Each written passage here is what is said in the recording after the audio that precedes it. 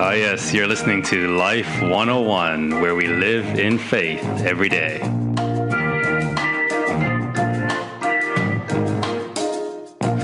This is Line Upon Line, where we study God's Word line by line. And I'm your host, Pastor Adrian.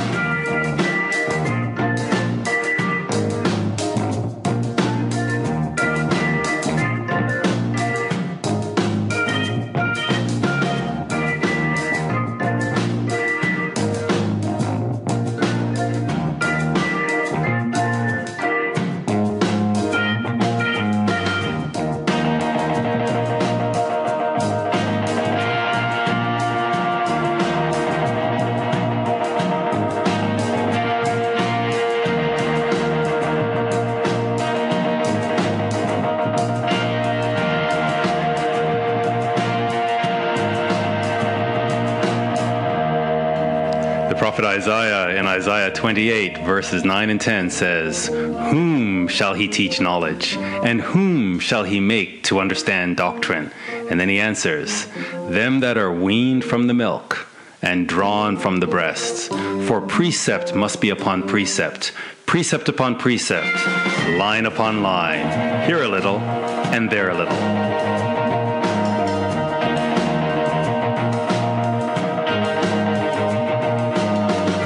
So if you're serious about your walk with God and you want to understand true doctrine, it's time to get your Bible and follow along as we study God's Word. It's time to be weaned from the milk.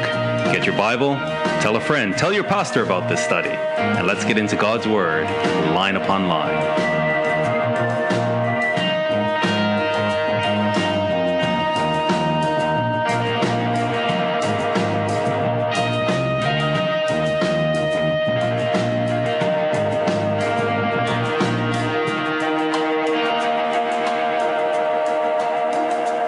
Isaiah 44 and verse 1, and I'll just work on this while I'm reading it, so pardon me. Isaiah 44 and verse 1, he says, "Yet now hear, O Jacob, my servant." So Jacob is God's servant, and he is now addressing Jacob and saying, listen to this, my servant Jacob. "And Israel, whom I have chosen." So here, Isaiah has a lot to say specifically to the house of Judah, but also the prophecies are to the broader house of Israel. But he says here, now hear, O Jacob, my servant." So Jacob is God's servant. Israel is the one whom he has chosen. And the nations have a lot of problems with this. They resent the fact that God has chosen Israel, that God has chosen Jacob. And that's something that all the nations just have to get over and get used to, that God has a servant in Jacob. And so he says, "Thus says the Lord, that made you and formed you from the womb, which will help you. Fear not, O Jacob, my servant, and you," and he uses this term here, "Jeshurun, whom I have chosen." And I'm not going to go back over that again. I explained in detail last week what God means by this code term, Jeshurun. And you have to go back into Deuteronomy to understand that. So again, if you missed the first part of Isaiah 44, I'd encourage you to go to the archive and pick up Isaiah 44, where I explain what God means by Jeshurun. But in a nutshell, it's Israel and Israel's glory. Israel, when in God's terms, they wax fat. It's the upright one, how Israel is supposed to be. Unfortunately, when Israel was in its glory, Israel became arrogant and rebelled against God. And I explained that in last week's study. And then he says, so it's a time of fearfulness for Jacob. But God says to Jacob, "Do not fear. And I've chosen you. For I will pour water upon him that is thirsty, and floods upon the dry ground. I will pour out my spirit upon your seed, and my blessing upon your offspring." So this is a promise that God has made. And we are very clear as we study the Word of God that God never reneges on his promises. He never goes back on his word. And so there's this outstanding promise to Israel that God is going to pour out his spirit upon Israel's seed. And so the house of Israel is going to be full of the Holy Spirit. And it's going to stand out and stand apart from the rest of the world. This is God's promise. And so we're looking for the fulfillment of this promise. And so let's remember that Isaiah is telling us, or God is telling us through Isaiah, that Israel should not be afraid, and that there's going to come a time when he's going to pour out his Spirit upon the seed of Israel and his blessing upon their offspring. And then he says this, and they shall spring up as among the grass, as willows by the water courses. So this is figurative language. And so Israel is going to be rejuvenated, and they're going to be full of life, and they're going to spring up from whatever devastation they had suffered. And then he makes it clear that this is figurative language, and he's speaking of people that are going to spring up. And he explains, one shall say, I am the Lord's. So this is an Israelite. This is not just anybody. This is an Israelite. He's going to say, I am the Lord's. And another shall call himself by the name of Jacob. This is a big deal, because Jacob and the seed of Jacob are coming out of time of humiliation. They have been utterly humiliated. They have been desolate. They've been destroyed. It's been a shame to have the name of Jacob. You have been a byword, you've been a proverb, you've been laughed at and derided. And yet Isaiah is saying a time's going to come when people are going to be proud to say, I'm a Jacobite, I'm an Israelite, I'm a Jew. This time is coming. So one will boast that I'm the Lord's, and another is going to call himself by the name of Jacob, and another shall subscribe with his hand unto the Lord, and surname himself by the name of Israel. So they're going to be happy to say, I'm an Israelite. And so let's see this prophecy now in Zechariah. Zechariah sees this time as well, and what he says is this. So Zechariah makes it clear, and he says, Thus says the Lord of hosts. So again, this is God speaking, and he will not go back on his word. Thus says the Lord of hosts, in those days it shall come to pass that 10 men shall take hold out of all the languages of the nations. So all these different nations who have their different gods that they serve, they're going to come from these nations.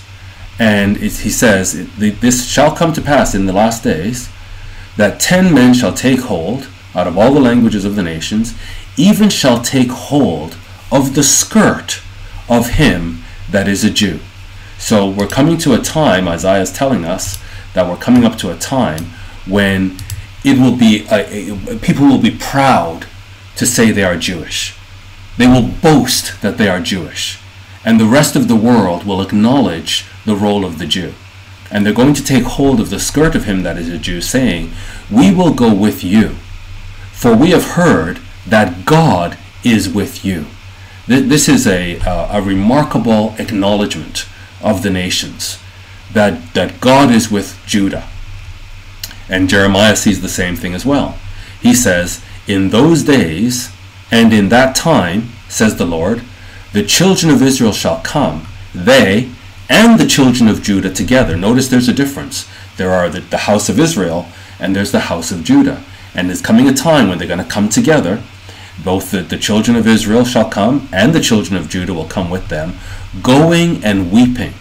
So they're going to go, and they're going to Jerusalem, and they're weeping as they go.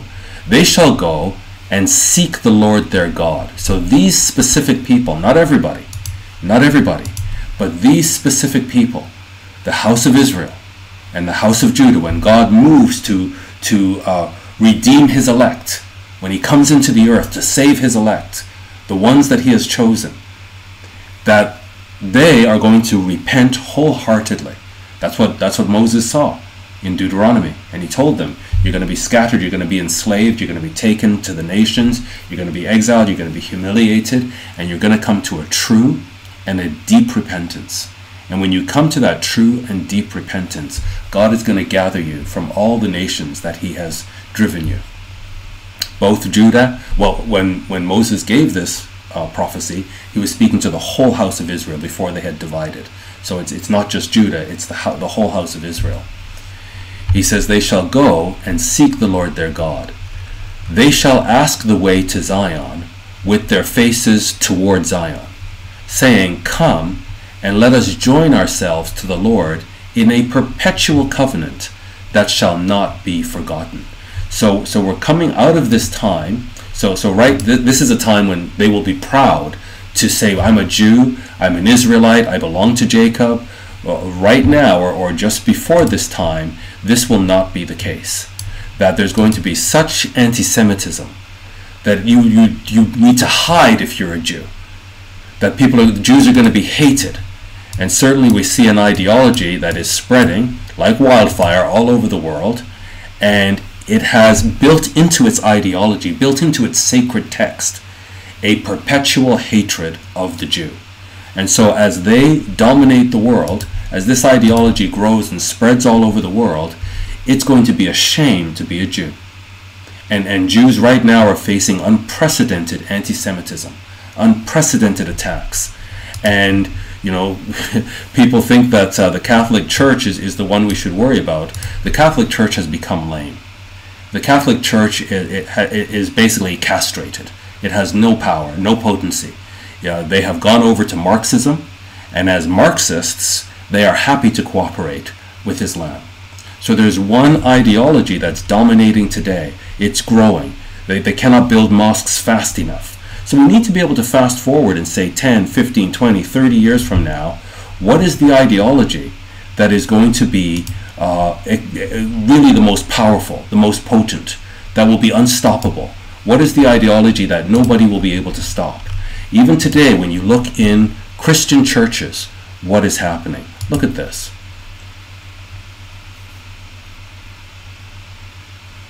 You're going to see now an imam inside a Christian church. This is a Christian church. And just watch closely and listen carefully.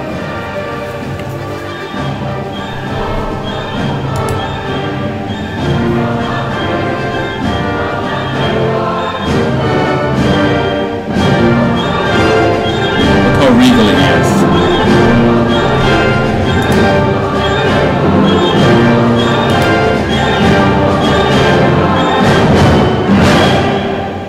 Like the prophet Moses.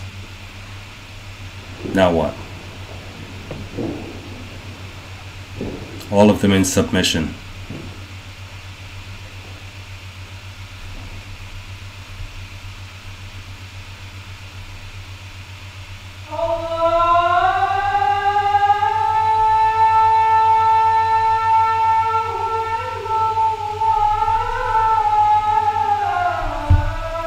Absolute conquest. Allah is greater than Jesus Christ. He's greater than your God.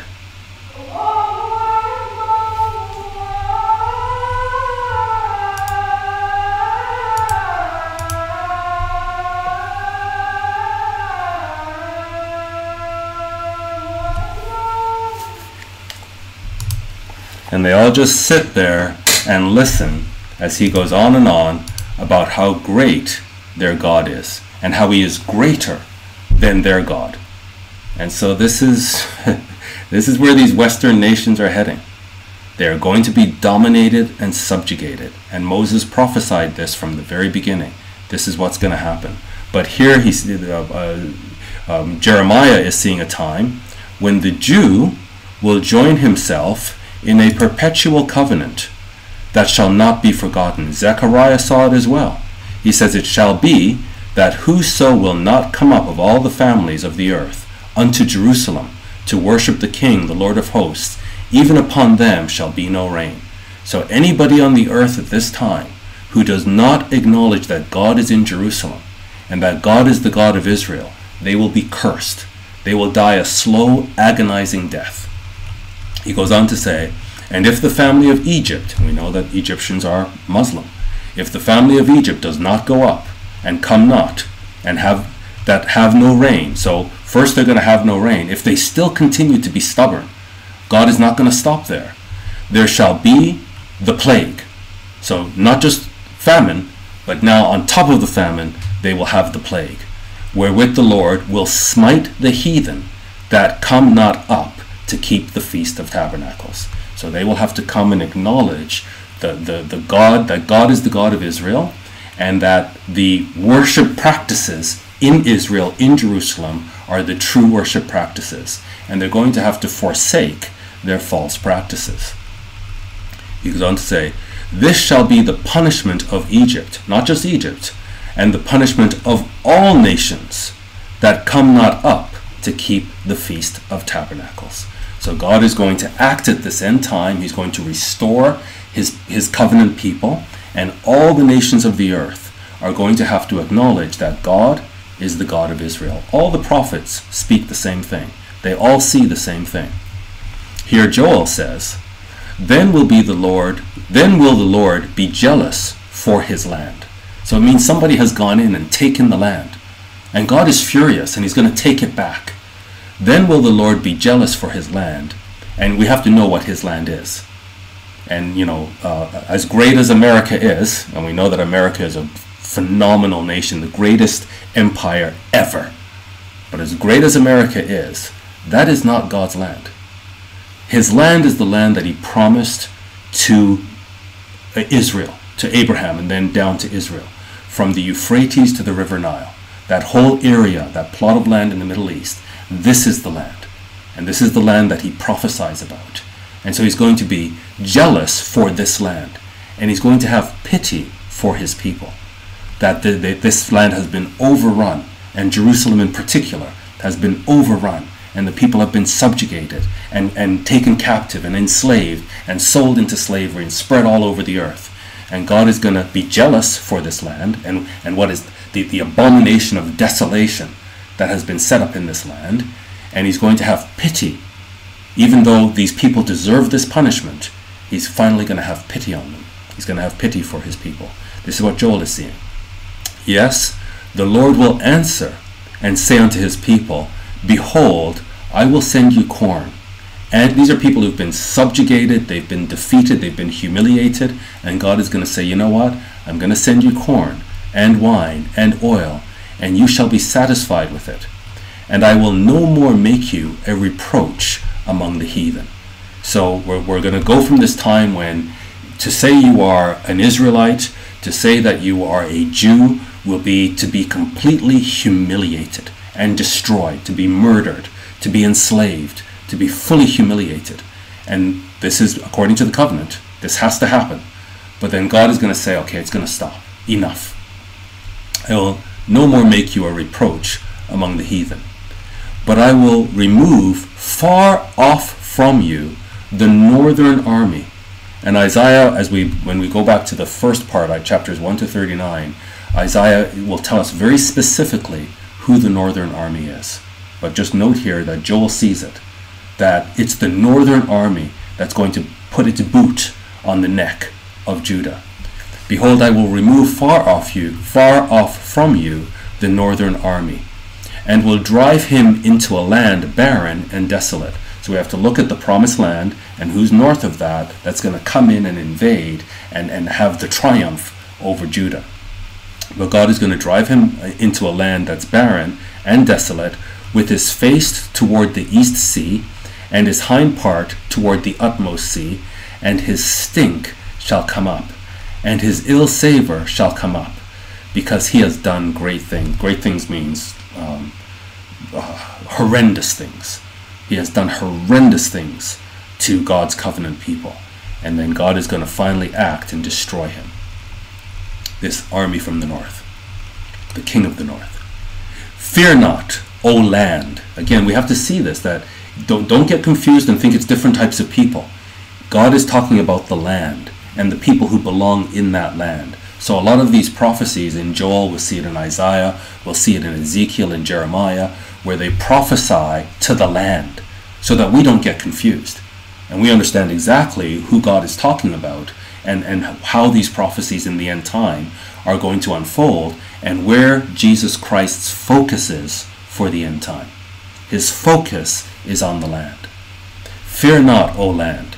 Be glad and rejoice, for the Lord will do great things. He's going to do great things in this land. Right now you turn on the news and look at the Middle East. It is a mess. It is a disaster. And it's going to get a lot worse. It is going to be completely desolate. The devil is fighting over this land because he knows that it's this land that God has a plan for.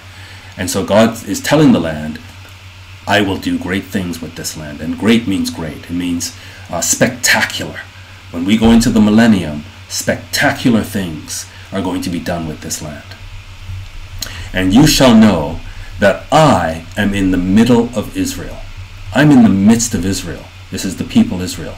And that I am the Lord your God. So God is going to gather the people of Israel and bring them into this land, and he will be in the midst of his people. And that I am the Lord your God, and none else. No one else is your God. Don't be fooled by all of these false prophets, false teachers that are coming in to tell you that their God is greater and that you have another God. Don't be deceived. You don't have another God. Your God is the God of the Bible, who declares ahead of time what is going to happen, and no one can stop it. This is what he says is his proof that everything that he declared about his people Israel and Judah, everything that he said about them, is going to come to pass precisely. And this is his proof that he's their God.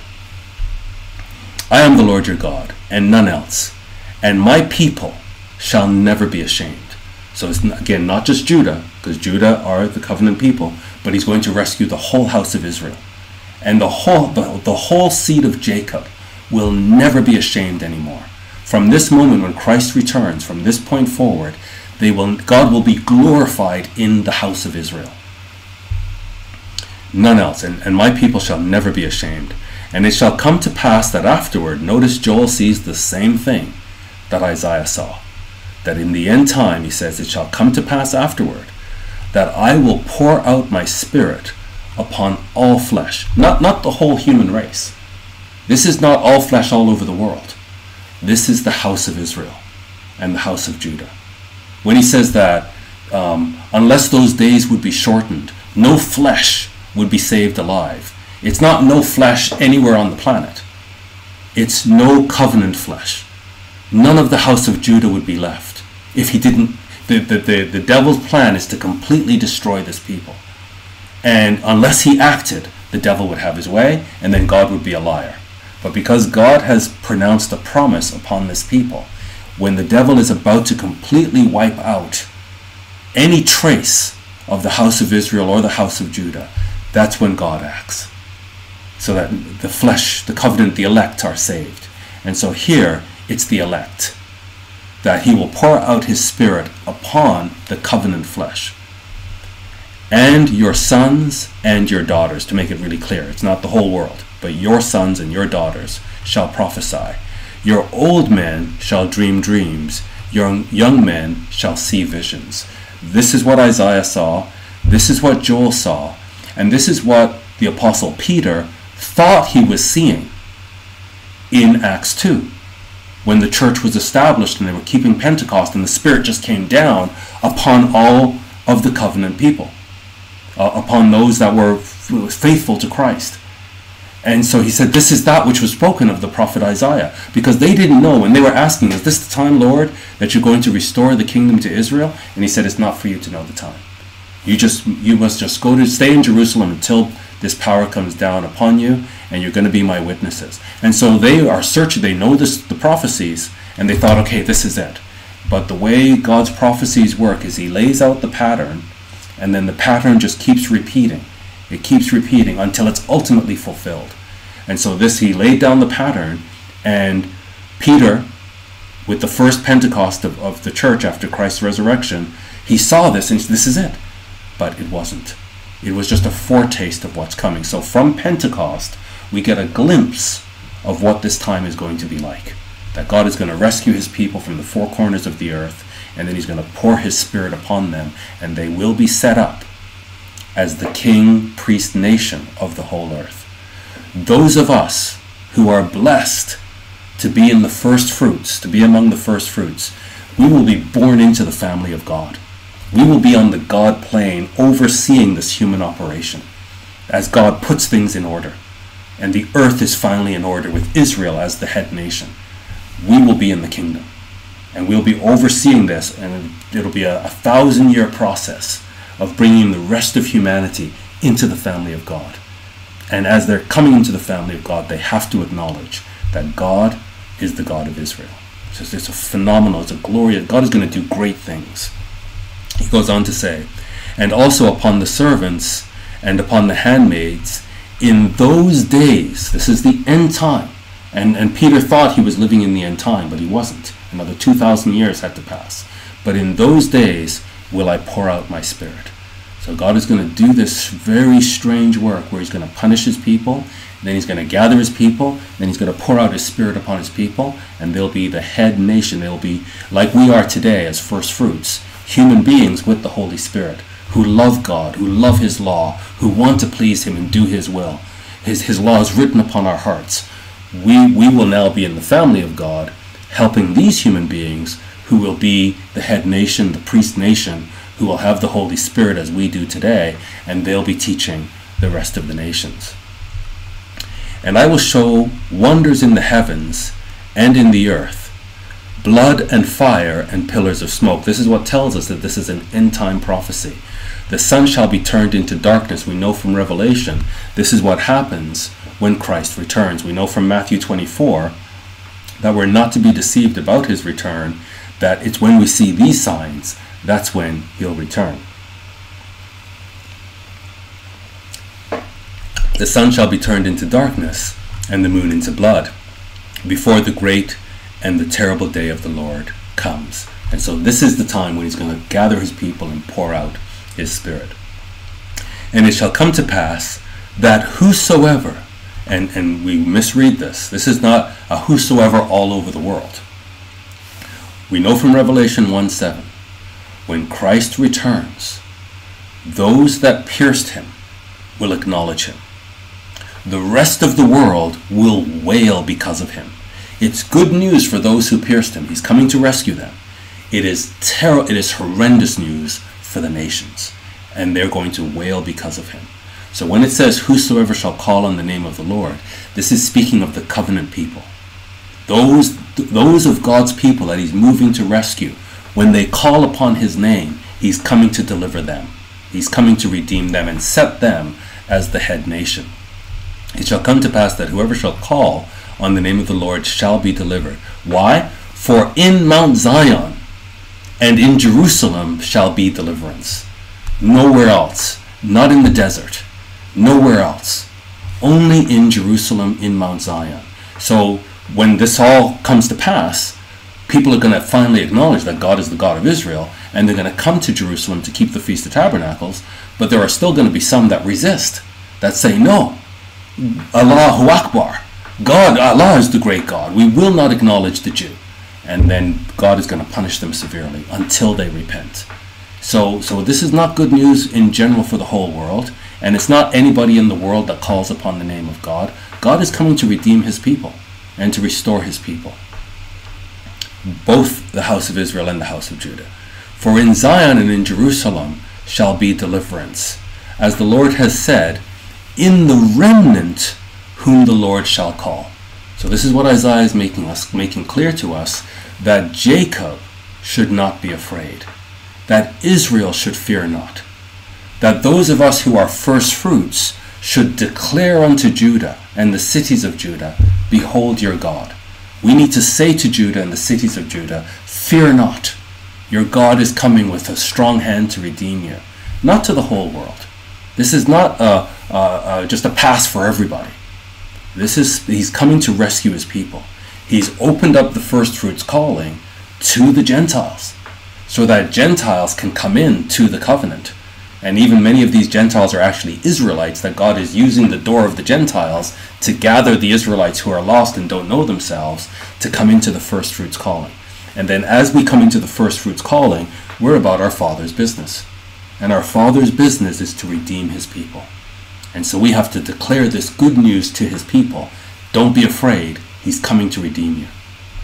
And so this remnant, when they're destroying all of God's people, and unless God acted, no flesh would be saved alive, but there is going to be a remnant, and the salvation will be in this remnant, whom the Lord shall call.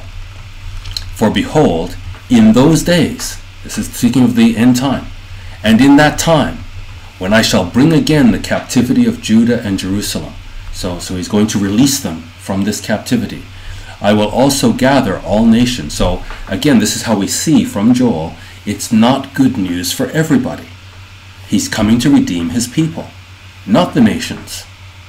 The nations will have to learn at the feet of his people. So he's coming to redeem his people, and we can see very clearly from Joel that he's going to release his people from captivity. And at the same time, when he's releasing his people from captivity, he says this, I will also gather all nations and will bring them down into the valley of Jehoshaphat, and will plead with them there for my people and for my heritage, Israel, whom they have scattered among the nations and parted my land. This is the controversy of the end time, that people are moving into the Holy Land, which unfortunately God's people have polluted, and so they don't belong there. They're going to be exiled, they're going to be taken captive, but God has promised that they are the only ones that can have this land, because he promised it in an everlasting covenant to his friend Abraham, and through Abraham to Israel. Now Israel has corrupted themselves. Judah is the house of Israel is gone, is divorced. Judah is the only one left. God is going to now act in this covenant with Judah to save all Israel, and through Israel to save the rest of the world. But the rest of the world he's not dealing with right now. His focus, and that's why even when he came, it was very clear that his focus was Israel, nobody else. And so he says he's going to plead. There's a controversy. It's this dramatic court case that's going to take place. And God has his witnesses, and the nations, well, they have to bring their witnesses. They have to plead their cause. But God is going to plead his cause. And he says he's going to plead with the nations. He's going to gather them in the valley of Jehoshaphat. And that's where he's going to plead with them. For what? For his people. It means they have taken his people captive. And God is now coming to plead for the release and the restoration of his heritage. He calls Israel his heritage. He's going to inherit Israel. The God of the universe is coming to earth, and his inheritance is the tribe of Israel, or the tribes of Israel, the house of Israel, whom the nations have scattered among themselves, and they parted his land. God is offended. This is his land, and they carved it up as if it was theirs. And they have cast lots for my people. So there's a process that they've enslaved these people. They've cast lots for my people and have given a boy for a harlot. This is how they're treating the holy people. Like they just have no value at all. They've given a boy for a harlot, and they've sold a girl for wine that they might drink. Thus says the Lord. So God is offended by this, and this is what he says. He's the King of Israel. Thus says the Lord, the King of Israel, and his Redeemer, the Lord of hosts. So he's the King of Israel, and he's the Redeemer of Israel. This is how God identifies himself. Where in this text does God say he's the King of the Gentiles? Where in this text does God say, I'm coming to save the Gentiles? He's the Redeemer of Israel. Israel is his inheritance. And unless Israel is right, the plan of God is not right. Because he promised that this will be the head nation. And he's going to restore this nation. And the whole world is going to acknowledge that God is the King of Israel. That God is the Holy One of Israel. That God will be glorified in Israel. And so he's coming to redeem Israel. Thus says the Lord, the King of Israel, and his Redeemer, the Lord of hosts. So he has a whole army that's coming to save Israel. Notice what he says. I am the first, and I am the last. And beside me, there is no God. So anybody who's claiming that there's a God greater than the God of the Bible, God is saying it's false. There's no God beside me. And this is the Holy One, the Redeemer speaking. This is Jesus Christ speaking. And he's saying, beside me, there's no God. He is the God of Israel. And he goes on to say, so this, I'm the first and the last, we see that repeatedly in the book of Revelation. And we're told to keep reading Revelation. Don't go away from it. Because as things unfold, we have to see them through the lens of the book of Revelation. And he reminds us in Revelation that he's the first and the last. Repeatedly he says, I'm the Alpha and Omega. I'm the first and the last. And he tells them to write what you see, write it in a book and send it to the churches. Why? Because we have to be about our Father's business. And he's the first and the last. And so everything that he said anciently is going to come to pass. Why? Because he's the last. He's going to make sure that everything he said anciently comes to pass exactly as he has said. So he goes on to send it to the 7 churches, and then in verse 17 he repeats it again. And he says it several times throughout the book, that he fell at his feet and he laid his right hand upon me, saying, don't be afraid. I'm the first and the last. I said the first word, and I get the last word. And whatever deceivers say in between, don't worry about them. They are like grass. They're just going to wither away. The God of the Bible and the prophecies in the Bible are going to come to pass exactly as God says. Why? Because he's the first and the last. He declares from ancient times that which is not yet done, saying, my plans will stand. Back to Isaiah 44. And who, as I, shall call and shall declare it. So he's saying, I am your God. There's no one else that can do what I do. So who, like me, is going to declare in advance what's going to happen to you, what's going to happen to the land, and then bring it to pass? And who, as I, shall call and shall declare it, and set it in order for me, since I appointed the ancient people, and the ancient people are Israel, and the things that are coming and shall come. He's the first and last. So everything in this book, Isaiah, and in fact the whole Bible, it's from the Torah, the prophecies of Moses are going to come to pass. Don't worry about it. You can, if you have 1 penny left in your name, you can bet on this. You can take all your wealth and bet on this if you're a betting man or a betting woman. Don't worry. What makes God God is the fact that he speaks and it's so. That's what makes God God.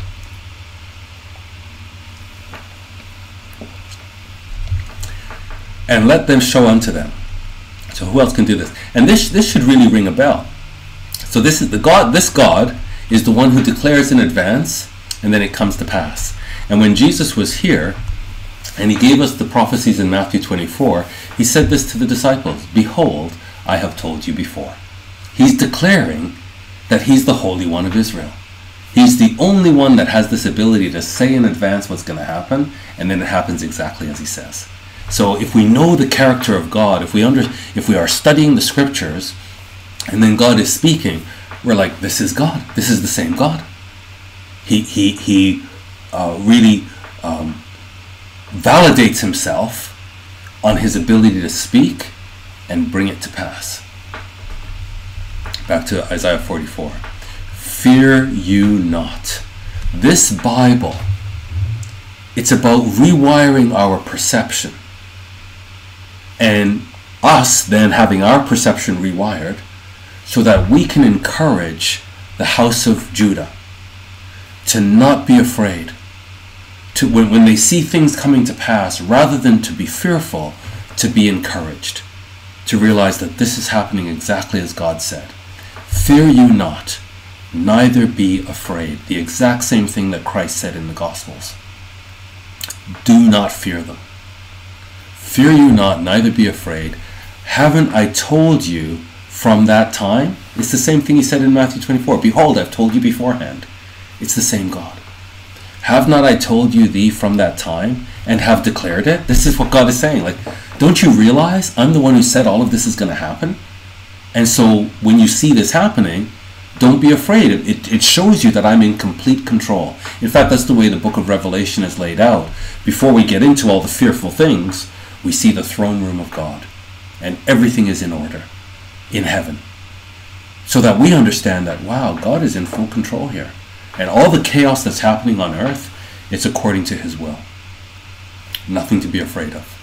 Fear you not, neither be afraid. Haven't I told you from that time, and have declared it?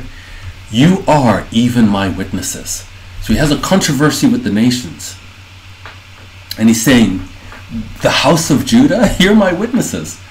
I'm going to ask you to tell the nations what I told you, and to show them how everything has come to pass exactly as I have said. And this is the proof that I am God, because of your existence and all of your experiences that have happened and unfolded exactly as I have said. So you are my witnesses. Is there a God beside me? Yeah, there is no God. I know not any. So this is our answer to all the false religions, and especially the big one in our time, which is Islam, which is growing like wildfire, conquering all these different nations, and now we have this, what is it called? I don't know if you've seen this, but if you haven't, you should definitely look it up. And this is called it's called the Intergovernmental Conference on the Global Compact for Migration. This is taking place in Morocco on December 10th and 11th of this year. So this is a compact that has been written up to regularize migration and to make migration safe. And all these nations all around the world are expected to sign this and to help anybody who wants to go from any country to any other country, that it becomes a legal right, it becomes a human right. Migration, which is illegal, becomes a human right. And anybody can go to any country. They don't have to be a refugee. They can just say, I want to come to your country, and that country has to let them in. It has to make sure that they get there safely. And when they get to that country, it has to feed and clothe them and educate them and give and spend all its money looking after them. And this is what's happening next month, that all these nations around the world, now America President Donald Trump has said, no way, we're not signing this. Poland has said, no way, we're not signing this. I think Australia has said, we're not signing this. And I think Czech Republic has said, we're not signing this. Hungary has said, we're not signing this. But all the other nations have agreed to sign it. And in fact, if you're Canadian, as I am, Canada is actually behind this. That our immigration minister has said that Canada has been actively involved in drafting this compact. So as of next year, migration becomes a human right. And what's the direction of the migration? Once this comes to pass, do we in Canada say, oh great, we can now go to Somalia. Let's pack up and migrate to Somalia. Or is all the migration one way? Do we have all the Somalians and all these third world nations coming to the Judeo-Christian nations, who in a matter of just a couple of 100 years have created vast wealth for their citizens, have high standards of hygiene, great freedom and respect for the individual. And in just a couple of 100 years, and some of these other nations are Saudi Arabia, but Arabia, thousands and thousands of years old. And yet, if it wasn't for discovering oil, they would be impoverished. And most of these third world nations are impoverished, though they're thousands of years old. And these young nations, because they are built on a Judeo-Christian foundation, have flourished. And so when it becomes a human right to migrate, where's everybody going to go? And we're not. There's no check for their values. They don't have to believe what we believe. No check to see if they are carrying any kind of diseases. They just come in, and the taxpayers, and this is the ridiculous thing here, is most people in the West, we want socialism. We want free everything. So you combine socialism, where everything's free, with making migration a human right, and now the third world countries can go on a shopping list. Now, who has the best welfare? Let's go there. And they don't have to, it doesn't have to be the first nation they land in. They can just go shopping and say, oh, Canada looks like it's got great welfare benefits. Let's all go there. And all the taxpayers in Canada who wanted socialism, we must now pay for these migrants. And in fact, the ship Aquarius in Italy, they are being fined and charged, and maybe even some of them will be imprisoned, because of dumping toxic waste into the sea. What was the toxic waste? It was the clothing that the migrants were wearing. Because these migrants are carrying diseases, that when they threw their clothes into the water, this was considered highly toxic waste. And yet we have to allow these migrants into our country, no checks. What is going to happen? 2019 is going to be an interesting year. And in the US, with the migrant crisis there, a lot of these people coming in, they're carrying Venezuelan passports, but they're fake passports, and they're Middle Eastern jihadis coming into America. 2019 is going to be a very difficult year for for Western nations. This is just the beginning of the end. So let's go back to the text now. And he says here that there is no God. So all of these false gods, we mustn't fall for it. He's saying there is no God but Jesus Christ. They that make a graven image. So now this section of the chapter now, it's talking about idolaters and how ridiculous and vain it is to worship idols. They that make a graven image are all of them vanity, all of them. Both the nations and the house of Israel and the house of Judah who get involved in idolatry. It's all vanity. And their delectable things shall not profit, and they are their own witnesses. So God says the house of Judah, the house of Israel, these are his witnesses. And he's going to prove to the nations that everything that has befallen them has been exactly as he has said. So these, the house of Israel, house of Judah, are going to declare to the nations what the word of God says and how it has unfolded. They're his witnesses. These people are their own witnesses. They see not, nor know, that they may be ashamed. Who has formed a god, or molten a graven image, that is profitable for nothing? These idols that they're worshipping is nothing. Behold, all his fellows shall be ashamed. So they're going to have the upper hand, they're going to seem very powerful, but when God pleads with his people, all these nations are going to be ashamed, having worshipped these graven images. And again, this ideology that's spreading like wildfire, 5 times a day, they point to this graven image, where they have a stone in the middle of it, and the image is graven like private parts of a woman, and it's all idolatry. And this is where they think they have the upper hand. They're going to be ashamed. And the workmen, they are of men. Let them all be gathered together. Let them stand up, yet they shall fear, and they shall be ashamed together. The smith with the tongs both works in the coals, and fashions it with hammers, and works it with the strength of his arms. Yes, he is hungry, and his strength fails. He drinks no water, and is faint. The carpenter stretches out his ruler. He marks it out with a line. He fits it with planes, and he marks it out with the compass, and makes it after the figure of a man, according to the beauty of a man, that it may remain in the house. So it's again all this process of building idols, causing people to think it's something glorious, and it's all vanity. He hews him down cedars, and takes the cypress and the oak, which he strengthens for himself among the trees of the forest. He plants an ash, and the rain does nourish it. Then shall it be for a man to burn, for he will take thereof and warm himself. So Isaiah is just showing here the stupidity of idolatry.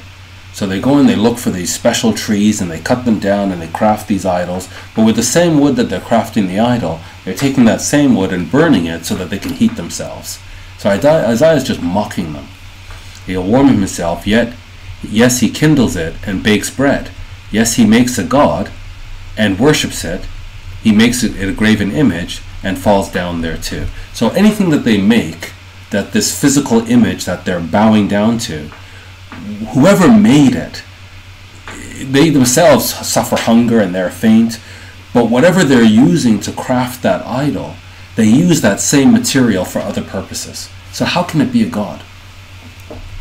He burns part thereof in the fire.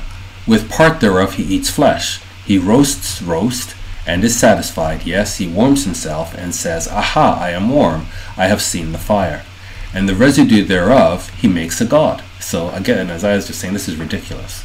Even his graven image, he falls down unto it. So again, all over the world, 5 times a day, they're falling down to this graven image, and worships it, and prays unto it, and says, Deliver me, for you are my God. So when God moves to act now, they're thinking that their God is going to deliver them. And in fact, Muslims, they have to touch this stone and try to kiss it, because on the day of judgment, the stone is going to testify on their behalf and save them. That's what they think. And so they're saying, Deliver me, O stone, deliver me. They have not known nor understood, for he has shut their eyes, that they cannot see, and their hearts that they cannot understand. So there's this veil over the nations, and they're easily deceived until Isaiah 25, Christ returns, and then he's going to lift the veil. And finally the nations are going to see how deceived they were. And none considers in his heart, neither is there knowledge, nor understanding to say, I have burned part of it in the fire. Yes, also I have baked bread upon the coals thereof. I have roasted flesh and eaten it. And shall I make the residue thereof an abomination? Shall I fall down to the stalk of a tree? So again, these material things that they make, and then they fall down to it. This is what's been done anciently. To this day, it's what's happening. He feeds on ashes. A deceived heart has turned him aside, that he cannot deliver his soul, nor say, is there not a lie in my right hand? So they're unable to see that this is a lie. They've got their sword and they're chopping off people's heads, and they can't see this is a lie in my right hand. Remember these, O Jacob and Israel, for you are my servant. God just keeps repeating this. I've chosen you. You are my servant. Remember this. I have formed you. You are my servant, O Israel. You shall not be forgotten of me. And that's why Matthew 24 opens with Jesus saying, do not be deceived. Coming out of Matthew 23, where he pronounces judgment on Jerusalem, comes into Matthew 24 and says, don't be deceived. Because it's going to look like God has forsaken Jerusalem and that he's forsaken his people. And so if you're deceived, you're going to believe in a false Christ and a false return of Christ. But if you understand his word and that he will never forsake his people, then when they're saying Christ has returned, he's over here, he's over there, he's in the desert, you're not going to fall for it. Because you know he has not forsaken his people. I have formed you. You are my servant, O Israel. You shall not be forgotten of me. And that's where he says, you're engraved in the palm of my hands. I have blotted out as a thick cloud. Look at this. This is the God of Israel. That yes, Israel is sinful. Yes, Judah was worse, or is worse, than the northern tribes. And yet look what God says. I have blotted out as a thick cloud your transgressions. God cannot see the transgressions of his people anymore. They have to be punished, but because of Christ's sacrifice, they can now be redeemed. And he can blot out their transgressions. As a cloud, your sins, return unto me, for I have redeemed you. So God is acting to redeem Israel and to blot out her transgressions. And then he says, sing, O you heavens, for the Lord has done it. Shout, you lower parts of the earth. Break forth into singing, you mountains, O forest and every tree therein. For the Lord has redeemed Jacob and glorified himself in Israel. So the whole creation needs to rejoice that God has done this thing. What did he do? He's glorified himself in Israel and he's redeemed Jacob. This is in the midst of all the nations. He's not saying, oh, sing everybody, God has come and he saved the world. Joy to the world. The Lord has come and he saved the whole world. He's not interested in the world. His focus initially, his primary focus, is redeeming Jacob and glorifying himself in Israel. Because it's when he's glorified in Israel that the power of his word will be known throughout the whole earth. And the whole earth will say, come, let us go up to the mount in Jerusalem and let's learn of the God of Jacob. Because we've heard he is glorified in Israel. And this is where we see here this glorification in Israel.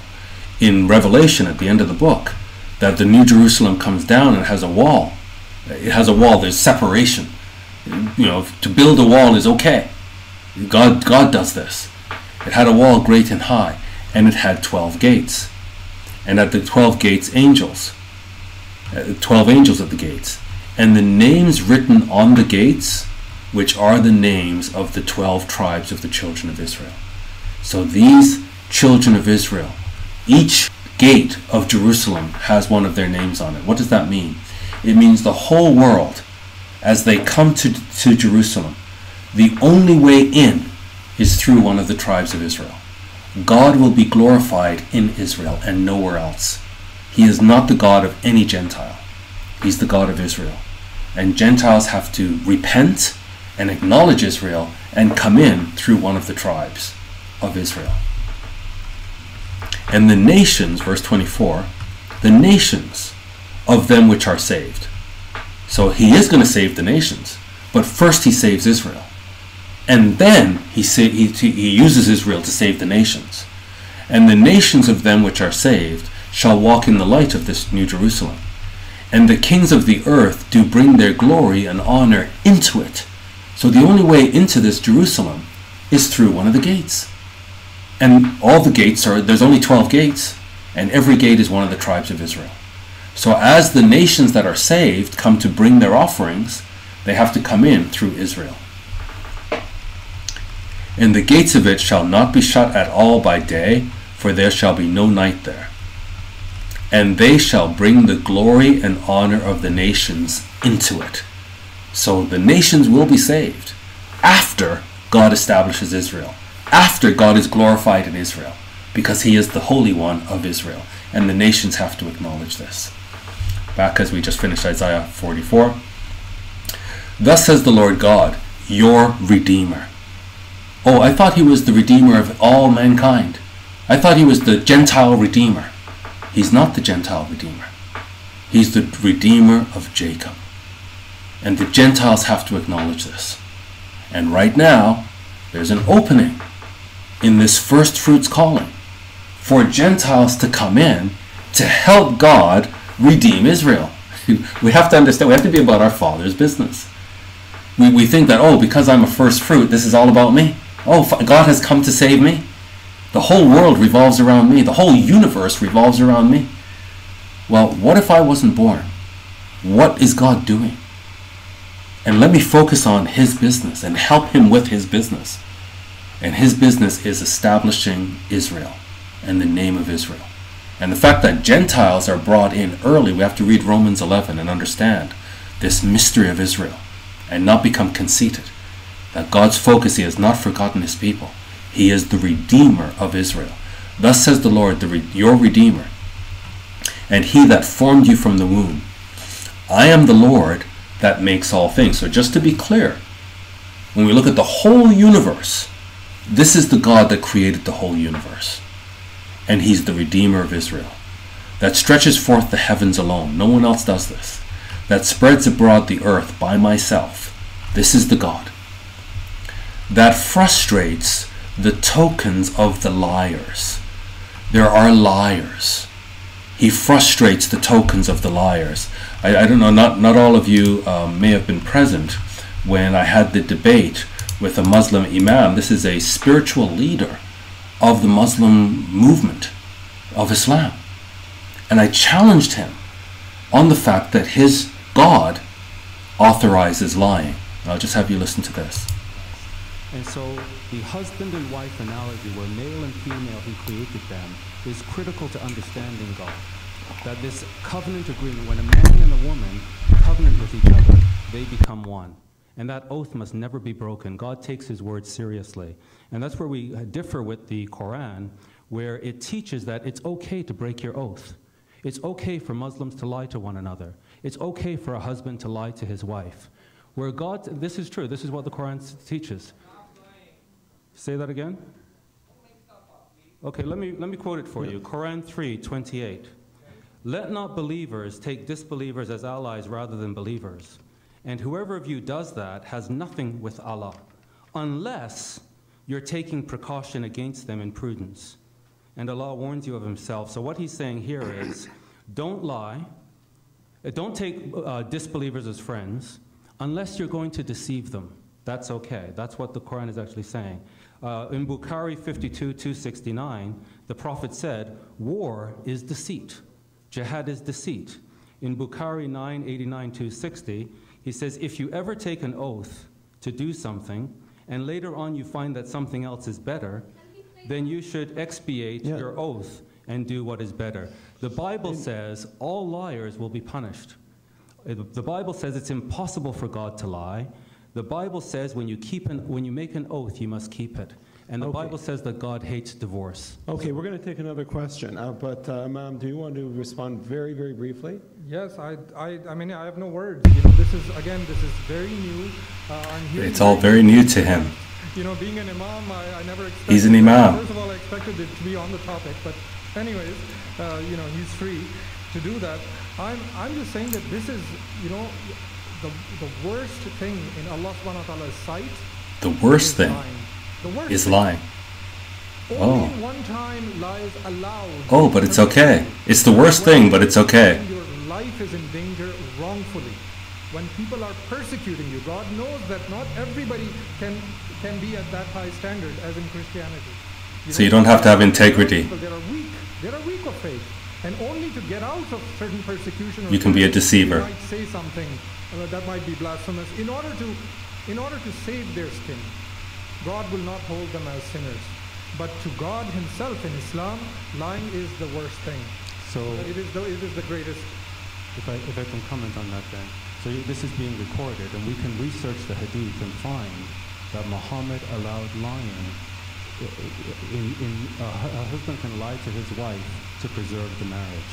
That's correct. Yeah, well, That's correct. No, let me explain though, because you see a spin is being given to this. If your wife comes to you and says, "Am I the most beautiful woman in the world?" No, please, really. I mean, let's think about it. All the men here think about that, right? So lie to your wife. Can actually create problem and hurt people. If your child comes to you, you already know he has a low self-esteem, and he says, "Oh, Dad, am I the smartest in the world?" What are you going to say? No, I have to tell you the truth. No. this is great, because this is on point. The question at issue, is Allah the God of the Bible? And this very issue of allowance of lying proves that He cannot be the same God. The God of the Bible takes His word very seriously. He created everything with His word. The God of the Bible made a covenant, and Abraham believed Him, and because he knows he will never go back on his covenant. And that covenant is pictured as a marriage. He says, "O Israel, I'm married to you. Of all the families of the earth, you only have I known." God is faithful. And so how can you trust a God whose word, He tells you it's okay to lie? How can you bet your life on somebody who says, "In the afterlife, I'm going to give you this, but oh, you know what? It's okay to lie." Okay, let's have a response. Imam. Yes, I mean, again, that's totally, spinning it in a different way. As I mentioned again, that a person is expected to be truthful. This is an imam and clearly a liar. And if I did not know their scriptures, they would just fool us. But we have to know their scriptures so that we can call them out on it. And God says He frustrates the signs of the liars. The liars in the end time are going to have signs. And God is going to frustrate these signs because they're liars. He says, and makes diviners mad, that turns wise men backward and makes their knowledge foolish. So they're going to be presented as these holy men walking in the churches of assembly with a staff and turban and long robes, and God is going to turn all of this into nonsense.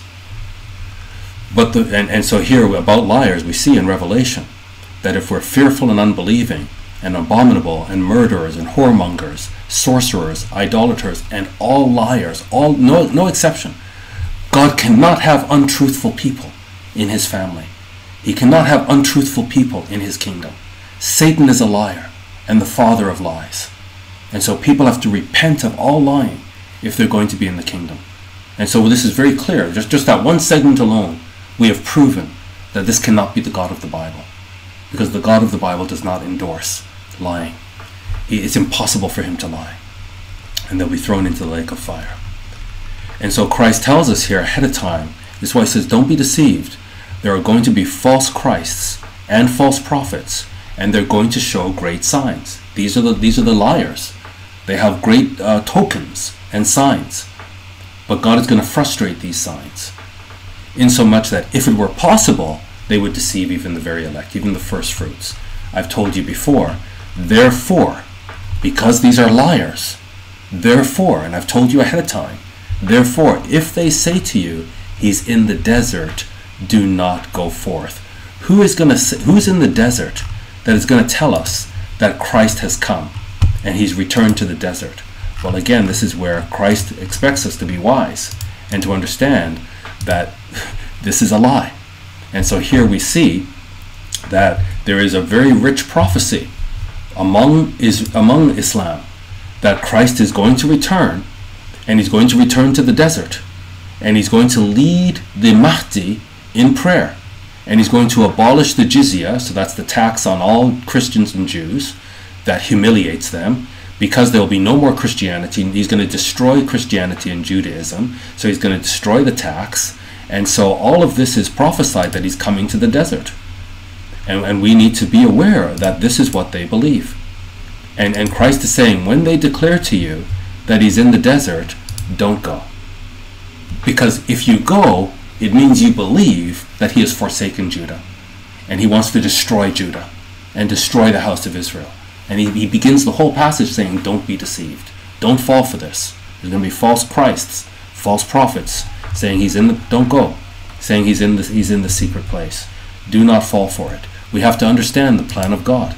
And we understand it from Isaiah, what he's going to do. Just wrap up here in Isaiah. He confirms the word of his servant. So these people are liars. He's going to frustrate their signs, but he's going to confirm the word of his servant. Which servant is that? His servant Isaiah. So we have this prophecy of Isaiah, and everything that Isaiah has said, Jesus is going to confirm these prophecies. And he's going to frustrate the signs of the liars. That confirms the word of his servant and performs the counsel of his messengers. So all the prophets, all the people that said, this is the plan of God, he's going to perform it. That says to Jerusalem, so the false prophets say to Jerusalem, you must be destroyed. Jesus says to Jerusalem, you shall be inhabited. And to the cities of Judah, you shall be built. So our good news is to Jerusalem. Our good news is to the cities of Judah, saying exactly this. You will be inhabited, you will be built. No matter what it looks like on the surface, no matter when we look with our eyes, it looks like you're going to be destroyed, we're going to tell you without any shadow of doubt, you will be inhabited, you will be built. And God himself will raise up the decayed places thereof. So Christ tells us Jerusalem's going to be surrounded with armies. And when we see that, that's when the desolation of Jerusalem is near. And yet Isaiah tells us Jerusalem will be inhabited. Old men and children will play in the streets, and Jerusalem will be inhabited. And that's where Malachi himself saw this. He says this is the burden that fell to Malachi. All the prophets are saying the same thing. That God says, I have loved you to Israel. Yet they say, how have you loved us? And this is the answer. Wasn't Esau Jacob's brother? Says the Lord, yet I love Jacob. The covenant went to Jacob. And God has covenant love for Jacob. And I hated Esau. It means Esau is cast off. And the only way Esau can have any relationship with God is if he repents and comes in to the covenant of Israel. And we know that Esau married into Ishmael, and the Edomites and the Ishmaelites and all these people have been overtaken with Islam. He says, I hated Esau and laid his mountains and his heritage waste for the dragons of the wilderness. So God is going to destroy the empire of the Edomites.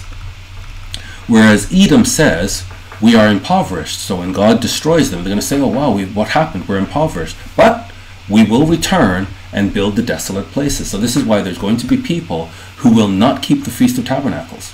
When Christ returns, they're going to say, we're going to rebuild, it's okay, we'll just rebuild our glory. Thus says the Lord of hosts, they shall build, but I will throw down. And they shall call them the border of wickedness, and the people against whom the Lord has indignation forever. He's loved Jacob, but he's hated Esau. There's no covenant with Esau. And your eyes shall see, and you shall say, the Lord will be magnified from the border of Israel. He is the Holy One of Israel. And they're going to try to compete with that. And God is going to destroy any competing God, any competing ideology, any competing construction project. And the glory will be in Israel, and from the borders of Israel, his glory will spread to the whole earth. We'll just finish now in Isaiah 44. In verse 27 and 28, he says, that says to the deep, be dry, and I will dry up your rivers. So this is so that when he gathers the people from the four corners of the earth, there will be a pathway back to Zion. There'll be a pathway to Jerusalem, so he's going to dry up the waters. And then the chapter ends with this, and really this should be the beginning of the next chapter, because this is the next subject, is he speaks of Cyrus. That says of Cyrus, he is my shepherd. This is 150 years before Cyrus is even conceived. And Isaiah has this prophecy to say, in the future, right now Assyria is the superpower. And Isaiah is saying to Judah, don't worry about Assyria. They're going to be destroyed. You need to worry about Babylon. Babylon is going to be the next superpower. It's going to take you captive. But then Persia is going to come up as the next superpower. It's going to crush Babylon. And this leader by name is Cyrus. And he's going to allow you to go back to Jerusalem. And this is, again, the pattern is laid down. There's a Messiah, an anointed one, that's Cyrus, who comes that enables the captives to go back to Jerusalem to rebuild Jerusalem. This is a pattern. This is an antitype. Cyrus is an antitype of Christ the Messiah. So all this time Isaiah is seeing the distant future, and then he switches and he begins to see the immediate future. And the immediate future of this pattern is in Cyrus. That says of Cyrus, he is my shepherd. He is the Christ is the shepherd. He's a pattern of Christ. And shall perform all my pleasure. And what's his pleasure? To bring his people back to Jerusalem. Even saying to Jerusalem, you shall be built. And to the temple, your foundation shall be laid. So the next chapter we'll get into Cyrus in a bit more detail. But this is amazing. That God says his counsel will stand. And this is just a pattern that he's laying up through Cyrus, that ultimately the Messiah, Jesus Christ, is going to fulfill. So that's Isaiah chapter 44. The first part of Isaiah is in the archive, so hopefully if you didn't see that, please go back and see that so you have all of Isaiah. And God willing, we'll look at Isaiah chapter 45 next week, where Isaiah speaks specifically of this miracle of Cyrus that's going to be a savior to Judah and be a type of the ultimate savior. What a great God we serve. And we know he's God because it's impossible for him to lie. He declares the end from the beginning, saying his counsel shall stand, and he declares himself as the Alpha and the Omega, the beginning and the end, the first and the last. What a great God we serve. God bless.